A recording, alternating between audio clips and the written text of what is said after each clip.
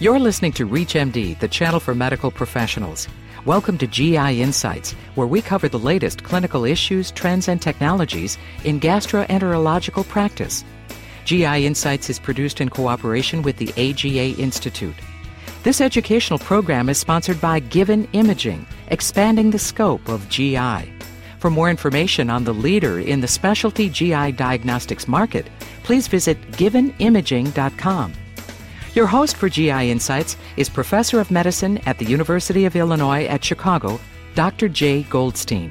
How can physicians investigate suspected small bowel disease or gastrointestinal bleeding in our younger patients?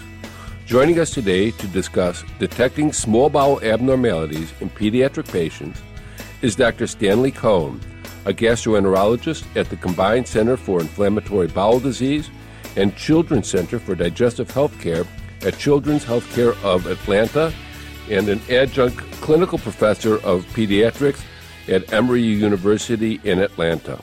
Welcome, Dr. Cohn. Thank you very much, Jay. All righty. Today we're going to be talking about pediatrics and small bowel disease. How common are small bowel findings in these types of patients?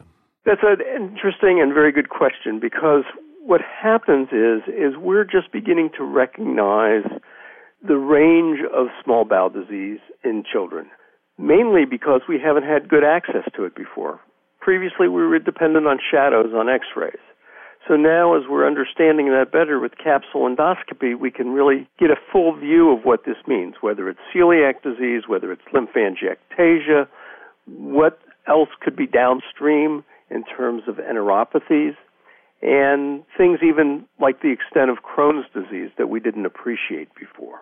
You've kind of touched on the next question, and that really is, what is the scope of findings that one could suspect, and does it vary by the age within the pediatric population? 2-year-olds, 5-year-olds, 8-year-olds? Yes, very much. It varies by age, and much of that is dictated actually by looking at the children who have inflammatory bowel disease. As that population becomes more prevalent in the older childhood adolescent group, that dominates what we see and what we look for.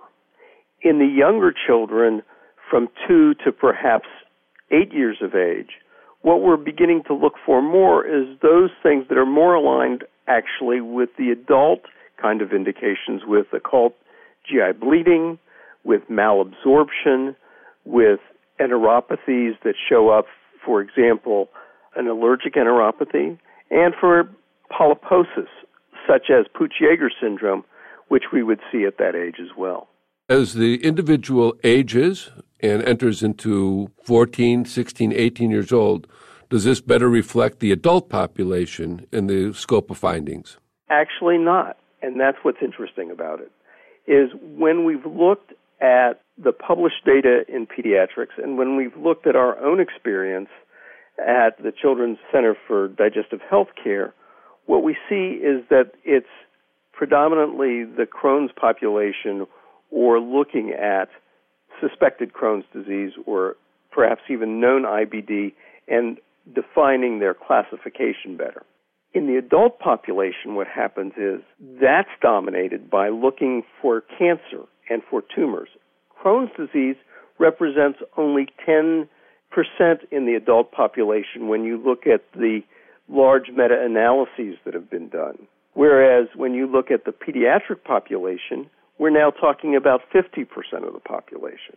So again, as I was saying before, when we're looking at the younger population where Crohn's disease isn't so predominant, that's when, again, it's more likely to be looking for the occult GI bleeder or those that are having malabsorption.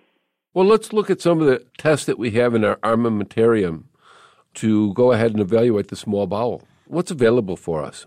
What we've been so dependent upon in the past has been the upper GI small bowel follow-through, the radiographic studies. And as you know, that was a basic tool that we had that wasn't very good and has not demonstrated much in the way of the full complement of what we can see at the mucosal level. As a result, CT scans were developed, and then MRI enterography.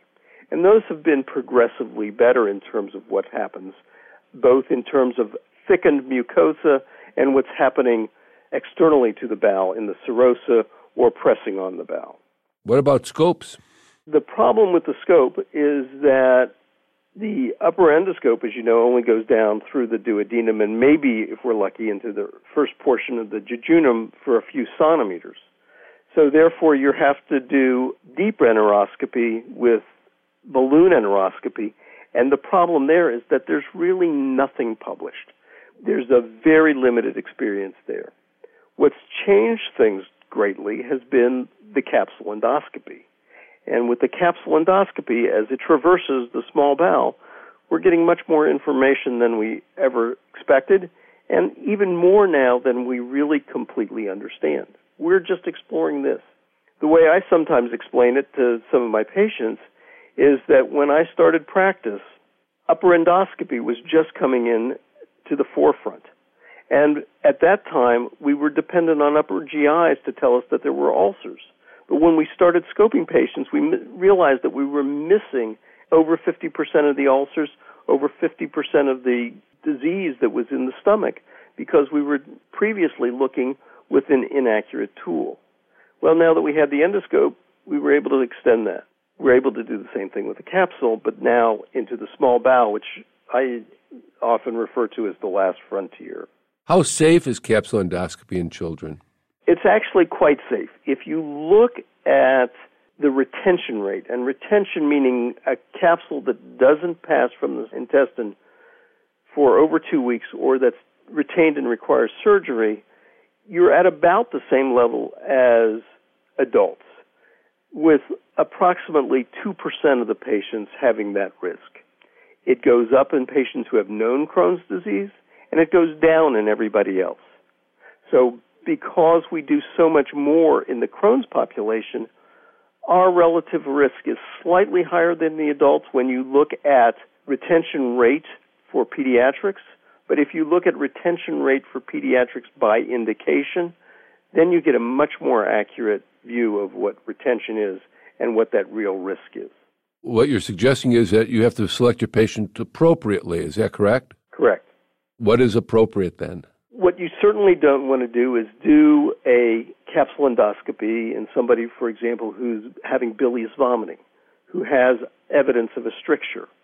You don't want to do capsule endoscopy in somebody who has a swallowing disorder, or at least you don't want to have them swallow the capsule. In that case, what we do is actually place the capsule in the duodenum. With the issue of retention, once again, what's been interesting is this newfangled idea called the patency capsule. And what that is that's basically a placebo where there's a timer plug at each end of the capsule. The capsule is the identical size of the video capsule, but it disintegrates if it becomes lodged in a obstructed area. If it passes in less than 30 hours, or if it passes intact even after that, within a short period of time, one can proceed with capsule endoscopy. If you're just tuning in, you're listening to GI Insights on ReachMD, the channel for medical professionals. I am your host, Dr. Jay Goldstein, and joining me to discuss detecting small bowel abnormalities in pediatric patients is Dr. Stanley Cohn, a gastroenterologist at the Combined Center for Inflammatory Bowel Disease and Children's Center for Digestive Health Care at Children's Healthcare of Atlanta, and an adjunct clinical professor of pediatrics at Emory University in Atlanta. Well, let's talk a little bit about that patency capsule. Does everybody get one before they undergo capsule endoscopy? No, that's usually not necessary. It is important, however, to use in patients where you suspect a stricture. For example, a patient with Peutz-Jeghers syndrome where you're looking for polyps, you're really unlikely to have any retention that's related to a small bowel pathology. Whereas a patient who's had long-standing Crohn's disease is more likely to have a stricture and obstruction. And in that child or adolescent, what you want to do is definitely use the patency capsule to obviate the issues of retention. Do you want to use the patency capsule, or do you want to get a radiologic image of the small bowel before proceeding, or both? Good question. In the initial times that we started using these patency capsule, we started doing small bowel follow-throughs at the same time. The problem with small bowel follow-through or a radiological procedure is that you get false positives and false negatives. That is, there are times when a stricture appears apparent on a radiographic procedure, whereas the capsule will pass fluidly without any difficulty. At the same time, there's times when the capsule has been stuck, though an X-ray has been done previously and said that there was no stricture apparent. You're suggesting that the capsule could be used in the management of long-term Crohn's disease to evaluate progress, response to therapy. Is that correct? Right. And in fact, that's one of the most important uses of it today. It's not only to help in the detection of IBD, but we've done some studies, both retrospective and prospective, where we've used it to look at patients with known inflammatory bowel disease. And in fact, in our retrospective study looking at a small group of 28 patients, we had 21 Crohn's disease patients, and of those, 13 or 62% had more extensive disease than was previously expected. Of the 5 ulcerative colitis and 2 indeterminate colitis patients, it actually changed the classification for 5 of those, changing therapy for 4, and prevented surgery in 1 of those patients. When we looked back to see whether any laboratory parameters could distinguish those patients that we would see this in, it was unable to do so. We then proceeded on with a prospective study, and there we looked at 10 suspected and 8 known IBD patients. All of them we used the patency capsule on. We did not have a single retention in that group. Of the 10 with known Crohn's disease, 6 had more extensive disease in the small bowel, and 4 of 5 with either ulcerative colitis or indeterminate colitis. 4 of those, as I say, were reclassified as Crohn's disease. What this resulted in is that the capsule endoscopy assisted the detection of IBD in 15 of 18, which is 83%. But importantly, and as you point out, it helped in the therapeutic decision-making in 13 of those 18, which is 72%, and actually changed the management of 15 out of the 18, or again, 83%. You've made a convincing argument for the use of a capsule in the management of patients with Crohn's disease. But what other major steps forward has capsule brought to the management of pediatric patients? As we begin to look at Peutz-Jeghers syndrome, we can readily define where that is. It's been used in graft versus host disease. It's been used in malabsorptive disorders. It's wonderful in terms of looking at the extent and severity of intestinal lymphangiectasia. It's important in allergic enteropathies and in looking at other mucosal diseases that we really didn't have much understanding about before. I'd like to thank my guest from Emory University School of Medicine, Dr. Stanley Cohn. Dr. Cohn, thank you very much for being our guest this week on GI Insights. It's a pleasure and a privilege. Thank you. You've been listening to GI Insights on ReachMD, the channel for medical professionals. GI Insights is produced in cooperation with the AGA Institute. This educational program is sponsored by Given Imaging, expanding the scope of GI. For more information on the leader in the specialty GI diagnostics market, please visit givenimaging.com. For additional information on this program and on-demand podcasts, visit us at reachmd.com and use promo code AGA.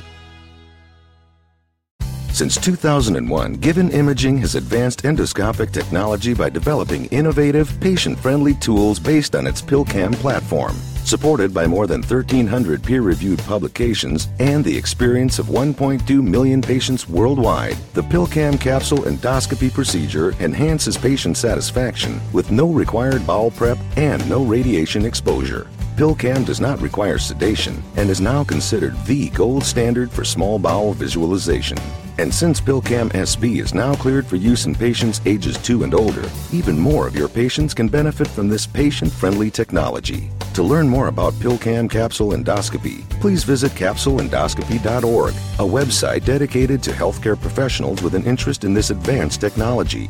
Capsuleendoscopy.org is a place for healthcare professionals to teach, learn, and share.